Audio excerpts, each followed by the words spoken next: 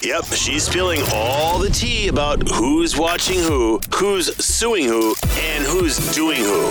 In Hollywood, Teresa's tabloid trash. Jason Momoa surprised some fans in flight when he posed as a flight attendant on Hawaiian Airlines. In the video on TikTok, you can see the Aquaman actor pulling the drink cart up the aisle and handing out water. He also gifted travelers 10,000 Hawaiian Airlines miles.